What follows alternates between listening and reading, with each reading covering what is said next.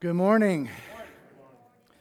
Yesterday, our crafty women had a wonderful event up here, and I would like Regina spent a whole lot of time making up invitations to send out, and there was one person who didn't get their invitation. So if you didn't get your invitation, it could be because Jodel at 24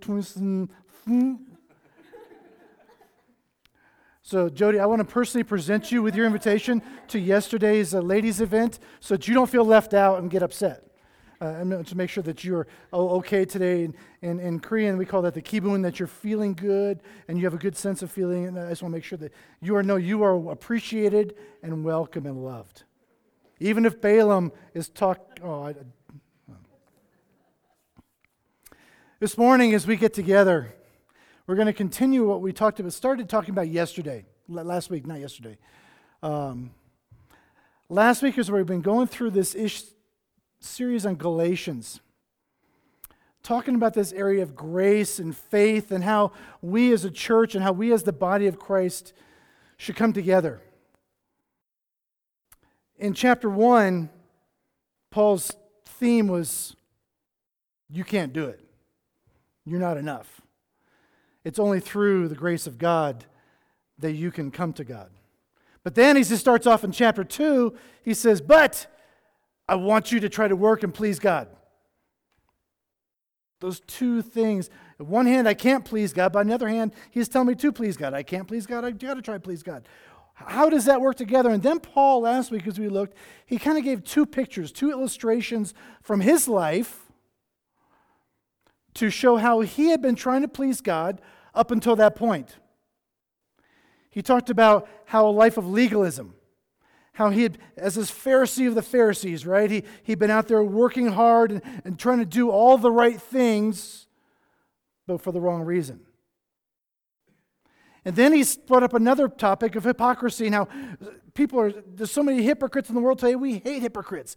We hate people who wear these masks and they're not true to who we really think they are. If I meet Dave on the street, I want him to be the same on Monday, Tuesday, Wednesday, Thursday, Friday, Saturday as he is on Sunday morning. We ought to be the same and not have this fake mask. And these are people who know the good to do, we know what we should be doing, but we choose not to do it, right? And Paul brings up both of these in his illustrations and his examples, talking about we need to make sure that we are living rightly and not following his example from earlier in his life. And then he brings up what we're going to talk about today. He says, but set aside this idea of legalism, set aside this idea of hypocrisy, and instead embrace faith. Embrace this idea of faith. If you're truly, truly, truly wanting to please God, it's all got to be couched in this picture of faith. It doesn't matter if you're doing the right things, if you have the wrong reason behind it. Doesn't matter if you have the right reason, but yet you're not doing it. They need to both be couched together in this picture of faith where you're doing the right things with the right reason. You do the right things for the right reason. That's where faith is kind of in that picture there. So that's what we're going to talk about today. We're going to talk about it briefly as a bigger picture, as what is faith, how does it apply to us, how do we please God through our faith, and then break it down and look at how does that apply to us as a church. Right? We have a church that's 60 years old. How does that apply to us every single day in our coming to Sunday morning, in the ministries we're involved with throughout the week, in what we do at our jobs throughout the week, and in our communities throughout the week? How does that really impact us? Is it just a Sunday morning thing? Or is it a 180-hour thing throughout the week? So as we get into it, let's go to the Lord in prayer this morning as we delve into this issue of faith, just kind of covering it briefly. Lord Jesus, I thank you, God, and praise you that you are the immeasurable Almighty God. We exalt you this morning, lift up your name, and praise you for who you are.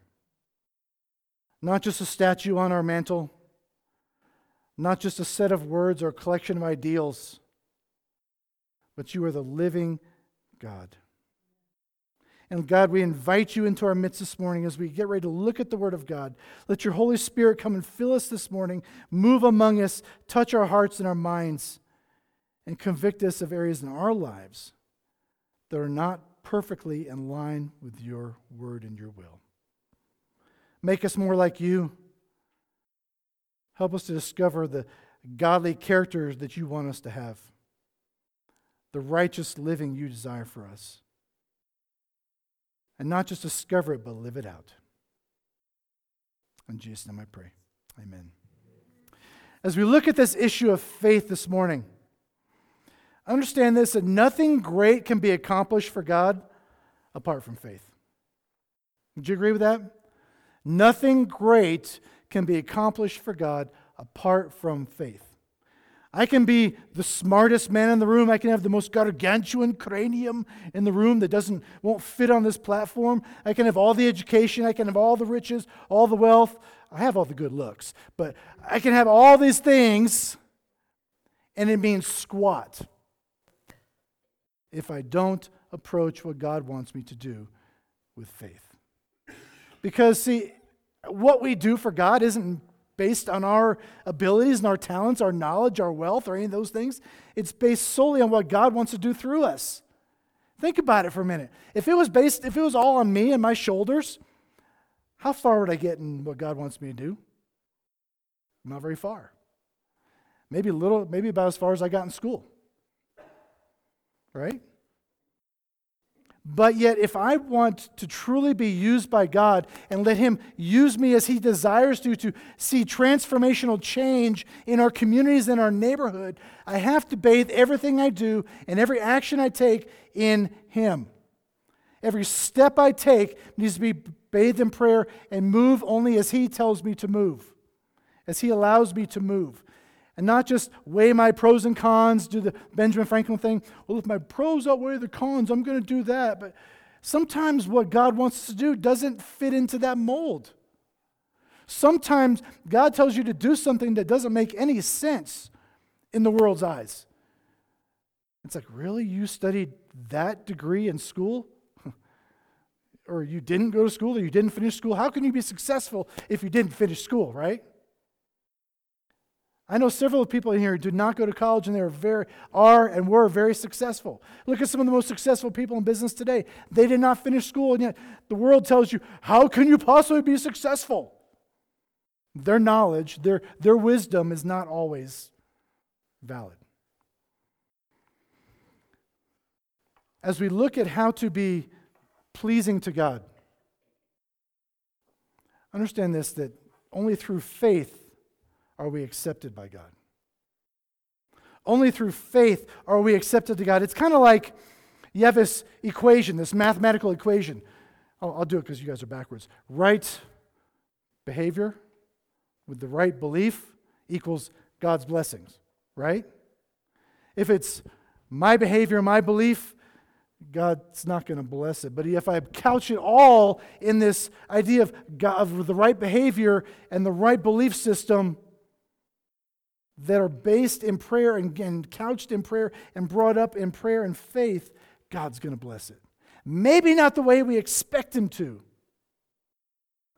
but we'll see His blessings. Sometimes, as we read through Scripture, David's been taking us through some of his favorite Bible passages this year. These are awesome, by the way. I always have a comment I want to say, but I don't want to ruin what you're doing up here. And it's sometimes the blessings of God, if we read through Scripture, they aren't necessarily how the people expected them to turn out, right? We follow God's leading not because of the expectation, not because of the result that we expect, that we think we're going to get.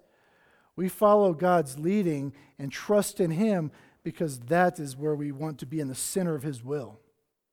That is where we're going to find the biggest blessing. That is where we're going to have the greatest success in His kingdom, in His purposes, not necessarily in ours. And that's okay. See, it's not faith plus something else. It's not our faith plus something else that brings God's pleasure in us. It's He justified us by our faith alone. Look at verse 15 and 16 this morning. Paul writes this, he says, we ourselves are Jews by birth, not Gentile sinners. Because the Jews, remember, they were so proud of themselves. We are the people of God. We are the children of God. We aren't like those Gentiles. He says, we are Jews by birth, not Gentile sinners, and yet we know that a person is not justified by works of the law, but through faith in Jesus Christ. And so we also have believed in Christ Jesus in order to be what? To be justified by faith in Christ and not by the works of the law. Because by works of the law, no one will be justified. In the Old Testament, we have 600 and some odd laws that were given by God to the children of Israel. And in their minds, in order to be justified to God, we had to obey all 600 and some odd laws. And yet, when you read Scripture, you find out that the reason God gave them the law was to show them that they couldn't obey the law to have themselves justified to God. It's only through the sacrificial suffering of Christ Jesus on the cross for us that we can find this justification to God. In 3 weeks from now, we're celebrating Easter. We're celebrating probably the greatest celebration in church. Christmas is always a big deal, right? It's God come in the flesh. The little baby Jesus in the manger, and the sheep and the goats and the cows. And oh yeah, and he's so cute. And even his poop didn't smell because he was God. And all those things. And he went to Egypt, took his pet flea with him to Egypt. And he came back and all this stuff. And he was a perfect child. How'd you like to be his brother and sister? Why can't you be like Jesus? You know? But 3 weeks from now, we're going to celebrate the perfect life that Jesus lived. Not just his life, but as sacrifice on the cross for you and I, so that we could be redeemed to God again. So we could be justified to God again. Not based on our actions, not based on our works, not based on anything that we have done, but based solely on what he has done on our behalf. I pray that you grasp that you really, really understand that, because then it takes all the weight off our shoulders. It's like, why am I trying to do all these things, and why am I trying to justify and weigh my good outweigh my bad, and why am I trying to do this if it doesn't make any difference? It doesn't. None of that matters. You can be the best person in the world, and God says without Jesus is nothing. See, it says, with Jesus you have been justified. What does that word justified means? Paul uses it 4 times here in this passage. It literally means to render innocent or to be righteous. The Greek there doesn't mean he becomes innocent or becomes righteous. Because in our minds, we start off as a little baby and we sin. We do things that are wrong our whole lives, and eventually you make a decision for Christ, and then he saves you. So maybe in our minds, I'm becoming righteous or becoming innocent. But in God's eyes, when he meets you, he said, you are innocent. From the very beginning, he's declared you innocent. He declared you guilty. Your record was expunged. There's no record of any sins. Period. So when he looks at Drew, he looks at Rich, he looks at me, he looks at others of us in this room, he says, you are my child. I have justified you. I have redeemed you. I have forgiven you. Your record expunged. There's no record. You are innocent. You are righteous because of what Christ did on the cross for us. I don't grow into that. He declares it. So why then do we carry this burden around with us? In fact, Luther says that this idea of justification by faith alone is a doctrine on which the church stands or falls. Calvin called it the hinge on which everything turns. That's how important it was to them. Spurgeon said this in his catechism. He answered this question, what is justification? And his answer is, justification is an act of God's free grace, wherein he pardons all of our sins, accepts us as righteous in his sight, and only for the righteousness of Christ imputed in us and received by faith alone. Why is faith important? Because without faith, we cannot please God. Without faith, I can do nothing to get God's attention. Nothing. But I'm doing all these good works. Lord, Lord, didn't you see me? And Luke, it talks about that. Lord, Lord, didn't you? Well, when I cast out the demons, when I did all these things, and he says, go away. I never knew you. But Lord, Lord, didn't I see? No, go away. I never knew you. You didn't do it in faith. You were doing it of your own abilities, of trying to do it of your own volition, trying to let your good outweigh your bad. Go away. See, we are accepted by God because of His actions in us, born out of faith. Not based on my actions, based on His. Hebrews 11 details these stories of great men and women of the past whose lives were radically transformed by their faith in their Creator. I love reading Hebrews 11. These are people like me and people like you who they weren't any smarter than us. They weren't any more beautiful than us. They didn't have any more talent or abilities than us. They just trusted and had faith in their God. Think of Noah. God says, build a boat before there was ever any rain. What am I going to build this big boat for? You're going to want to build a big boat.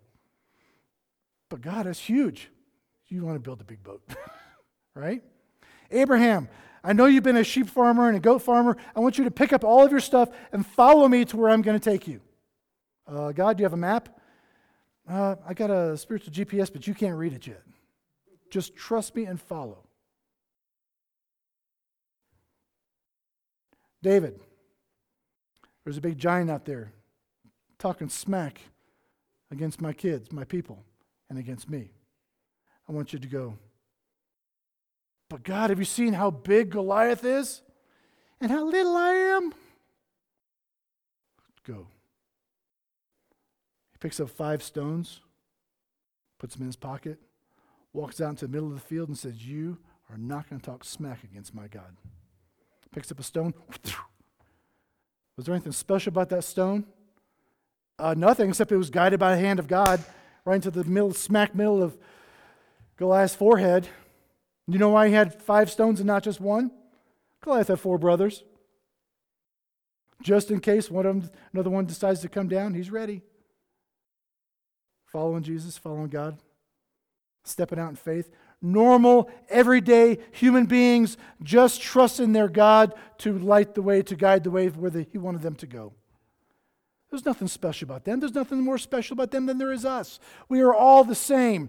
These are people who are in business. These are people who are tradespeople. These are ones who are educators. These are people just like you and me, with the same skills, the same knowledge, the same ability, the same faith as you and me. We read about these people in the Bible and we go, I could never do that. Why not? Why not? What is stopping us? You're stopping you. Your fear, a lack of faith. Hebrews 11:1 says this, now faith is the reality of what is hoped for, the proof of what is not seen. For by it our ancestors won God's approval. I love that translation. It's the reality of what is hoped for, the proof of what is not seen. And look at verse 2. For by it our ancestors won God's approval. Not because of what they did, not because of any actions or how many times they'd read through God's word or how much time they'd spent on their knees in prayer, not how many times they showed up here.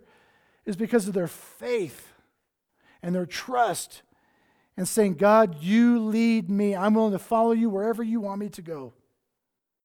Whatever you say do, I'm going to do. It's that willingness to follow, that willingness to say, God, I'm yours. Use me. I want to exalt you with my life. I want to exalt your name and lift you up. Because it's not about me, it's about you. That's how we win God's approval. Both before and after the law of Moses, his truest servants approached him on the basis of their faith. The greatest works that were accomplished by these men in Hebrews 11 was done through their great faith. At least what we deem as great faith, right? It's like, oh, how could I be like Noah? How could I be like Abraham and Moses and all these others? When God told Moses to go and bring the people out of Egypt, do you think that God was already going to do it? He'd already had it in his mind, his plan to redeem his people, Israel, out of Egypt. And he said, Moses, I want you to come and be my instrument, my tool, to go and accomplish what I'm already set out to do. So when Moses just joined God in that, he got the blessing of being a part of God's plan. He had a choice to say, no, I'm going to stay here and hang out with these sheep for another 40 years in the desert. He could have. Remember, he lived 40 years in Egypt.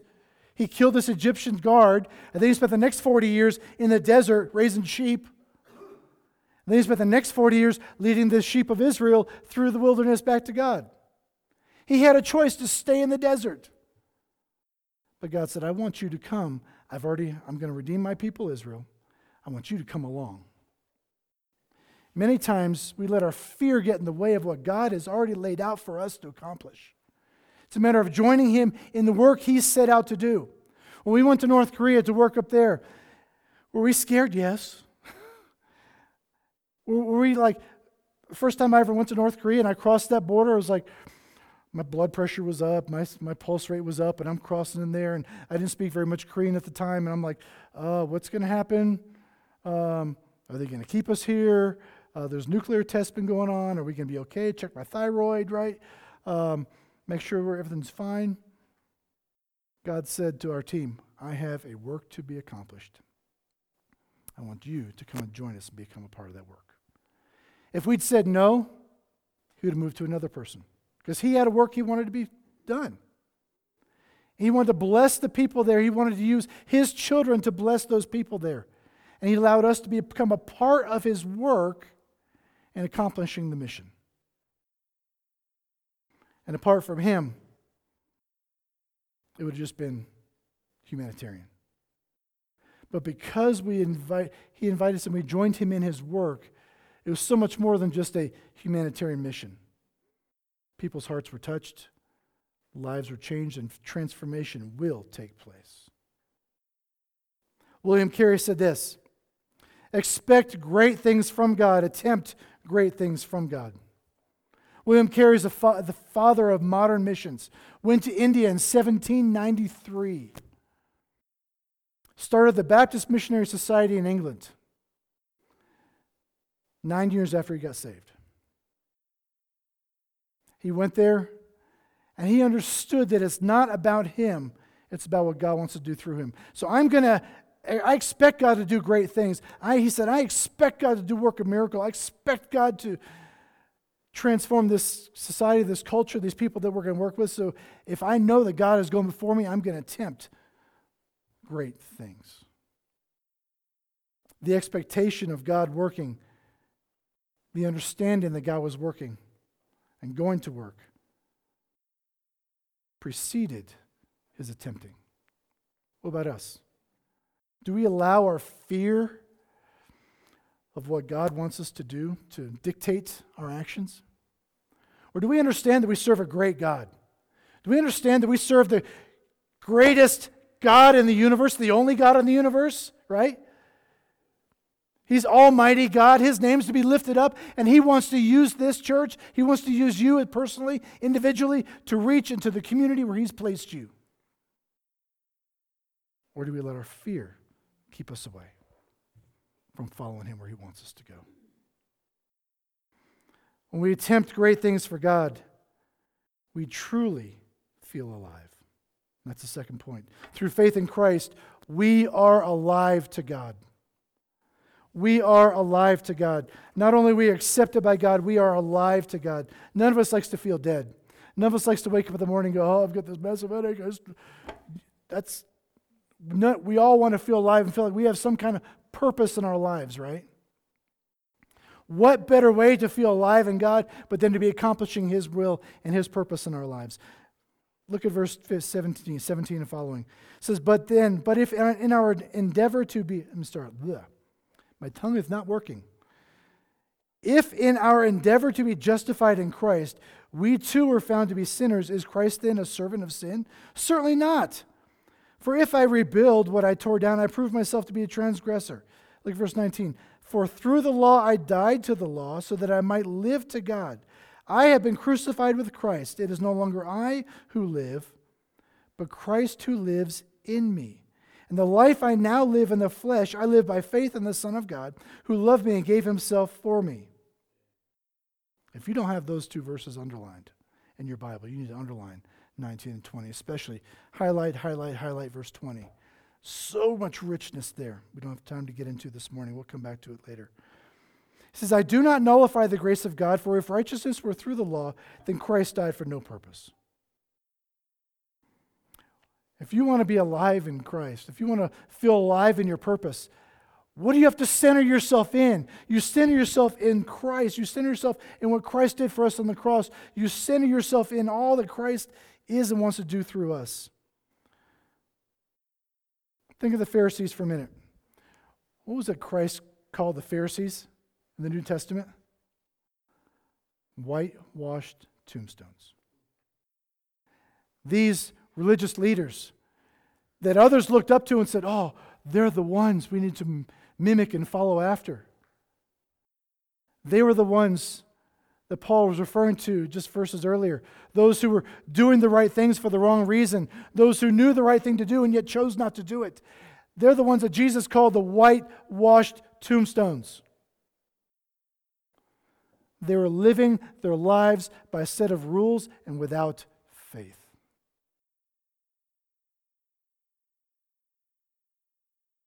I don't know about you, but I don't want to be called a whitewashed tombstone. I want to be alive in my faith because the living God of this universe lives in me. How can I fall down and just... God's got something great in store for me. He's been working in my life for 40 years.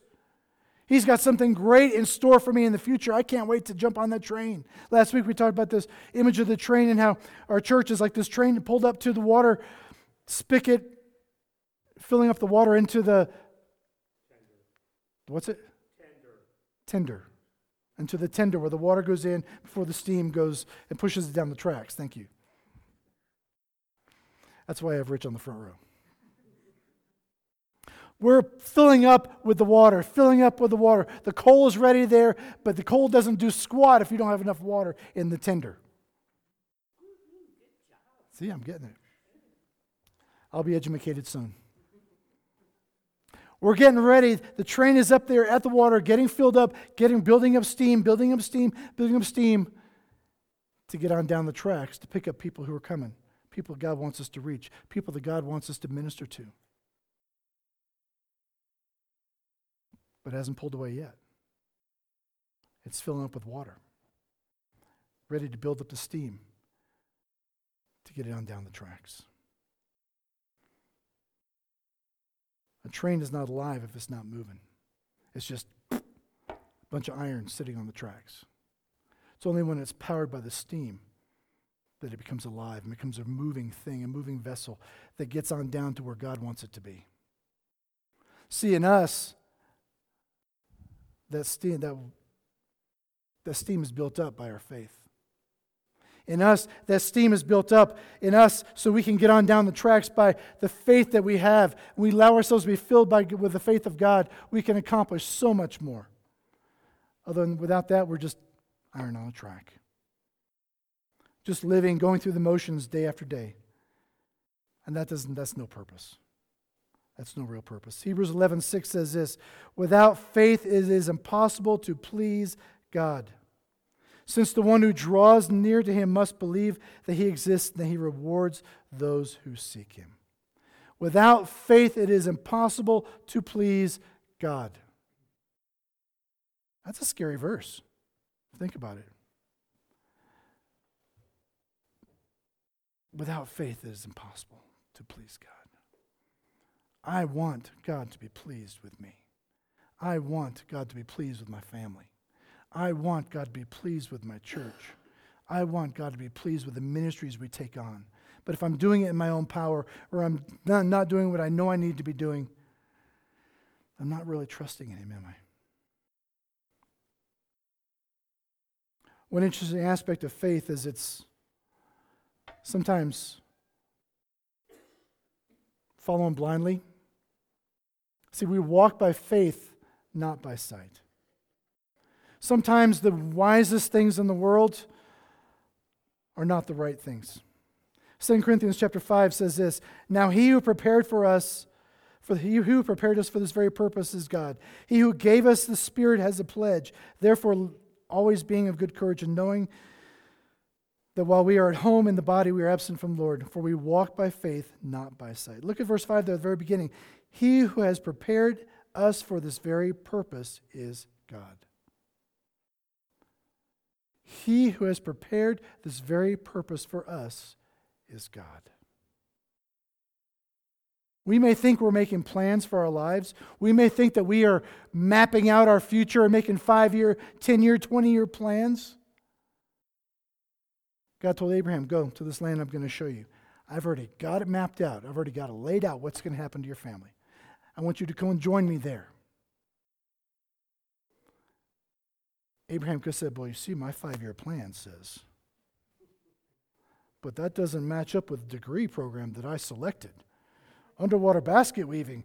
I had a plan to set up a shop and to have my snorkel gear on. But God, you don't understand that the plans that I've made are foolishness to God.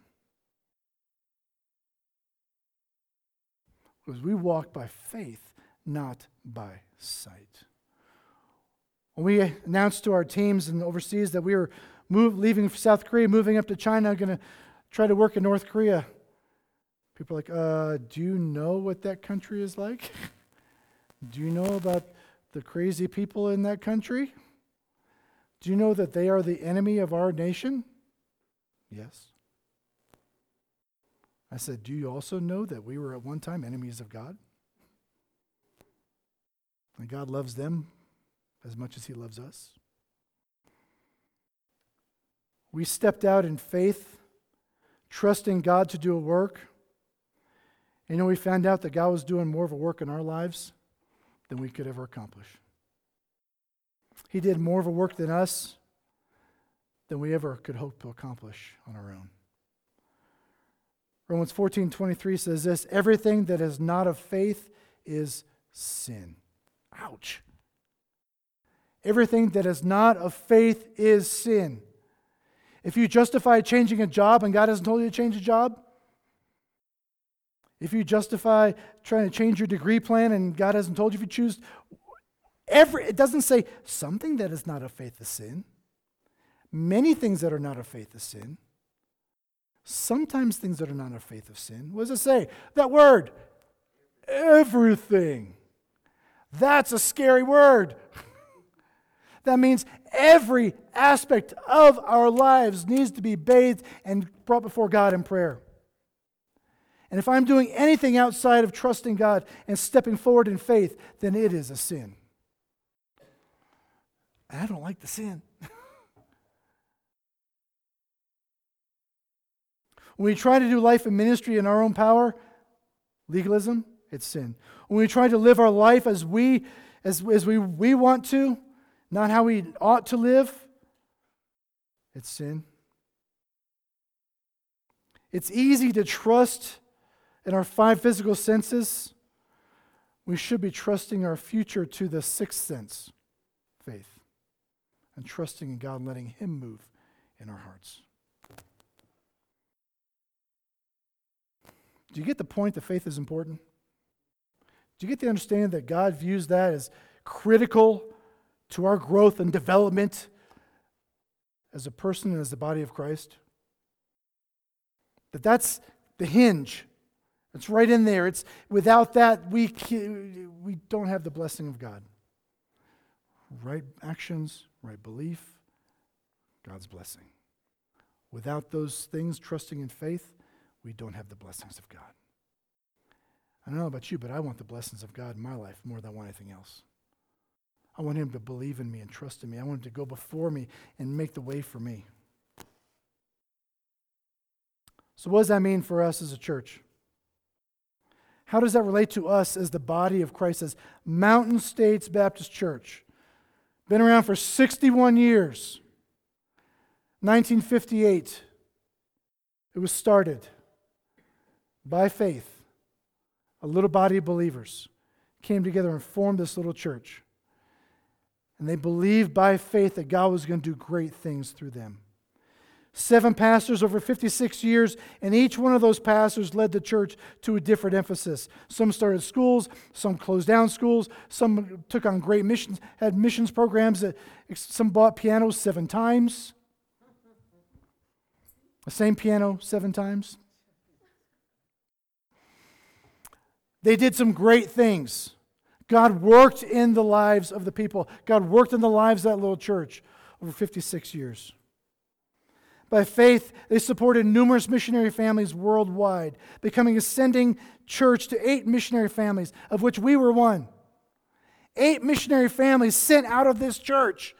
You know how many churches get to send out 1 missionary family?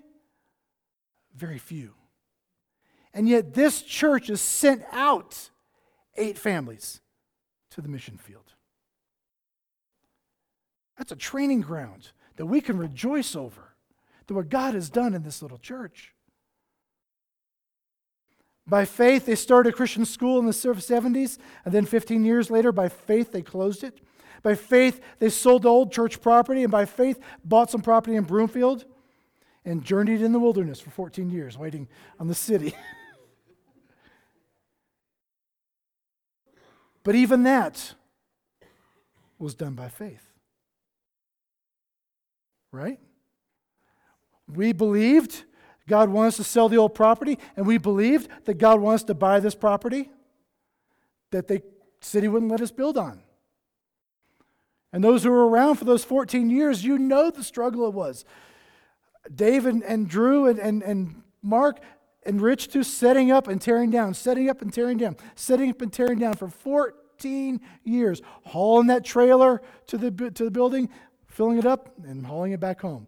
Coming next Sunday, bringing the trailer to the building, unloading everything after church, filling it back up, and taking it back home. Every Sunday for 14 years. By faith, we did these things. Trusting in God. By faith, in 2015, you took a risk on a young preacher who was a great speaker of God's Word. Yeah. I heard about it. Pastor, here's a book to teach you how to preach. Nobody in here did that, but I had others do that to me. You took a risk by faith. By faith, we continue to support 26 missionary families. We've continued to see God do great things around the world through this church. By faith, God planted this property right in our laps. Right after you guys called me as pastor, I said, you know what? Forget trying to find property. We're going to let that money sit in the bank, and we're going to learn to become a community in the school. A month later, God says, okay,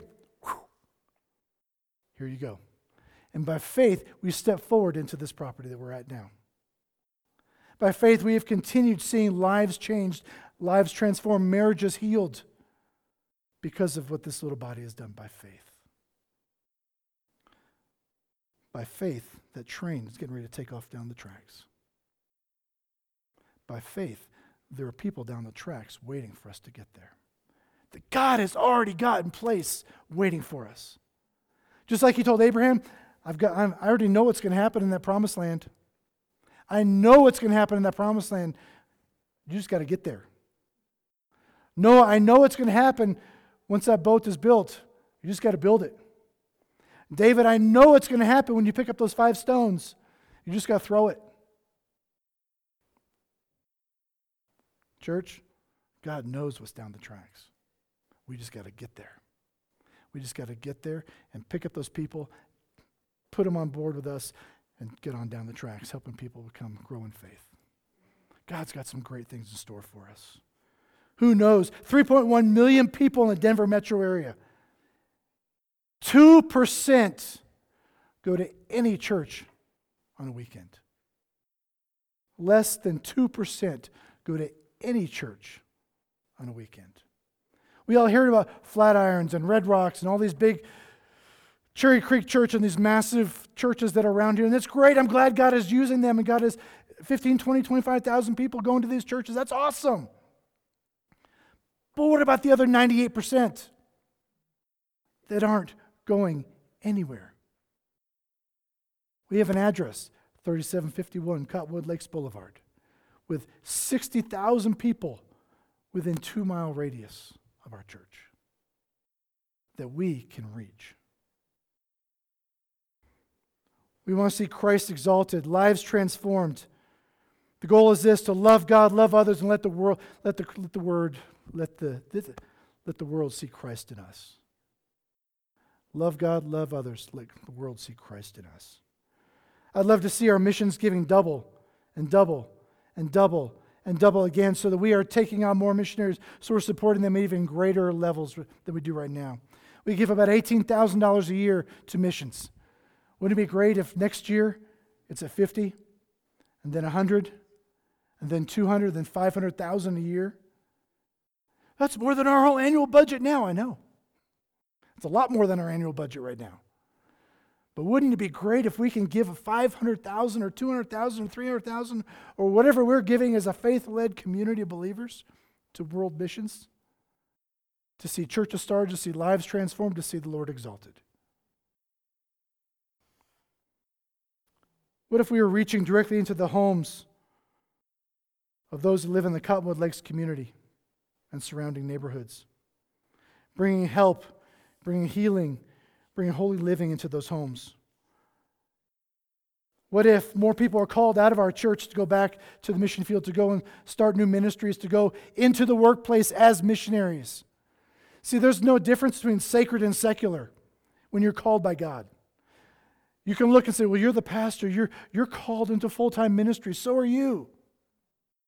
So are you. Where God has planted you, where God has placed you in that office, in that cubicle, that is your ministry. Your full-time ministry that pays you a salary to minister there. Don't view it as a job. View it as a place where God has called you to minister. What if more people out of our church took on that idea, had that perspective on where God has placed you?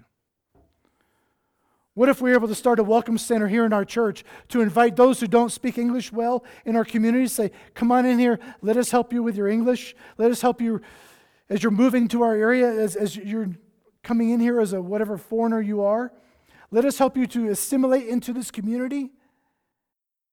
Introduce them to Christ at the same time. A welcome center. We heard about George Demakos doing that in Greece, right?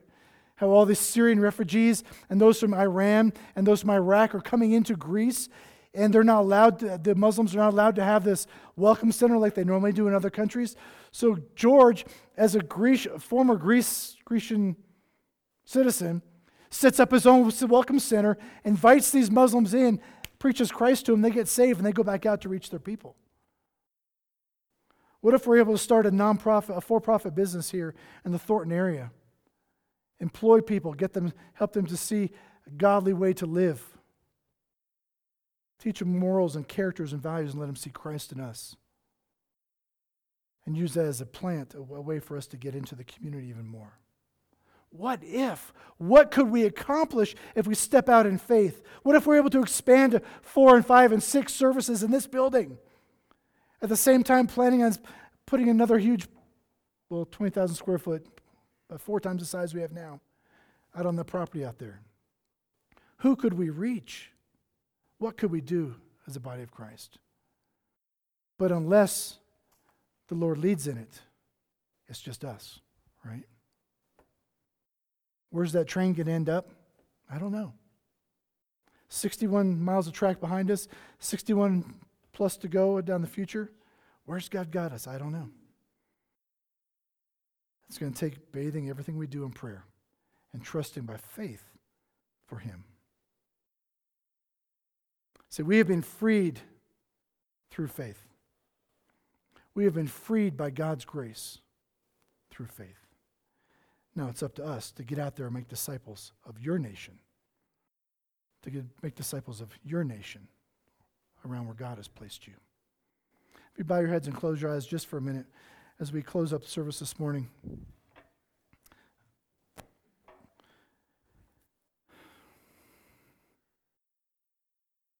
Who is it that God has placed on your mind as we've been talking this morning? What ministry has God placed on your heart that you've been afraid to step forward and do because you think it relies on you? We're going to take a couple minutes as Drew plays for us in just a second. I want you to bathe that vision in prayer. I want you to bathe those people, those visions, those eyes in prayer. And ask God to lead you, much like He led Noah, much like He led Abraham and David and so many others through history. As we take just a couple minutes and pray, you and God.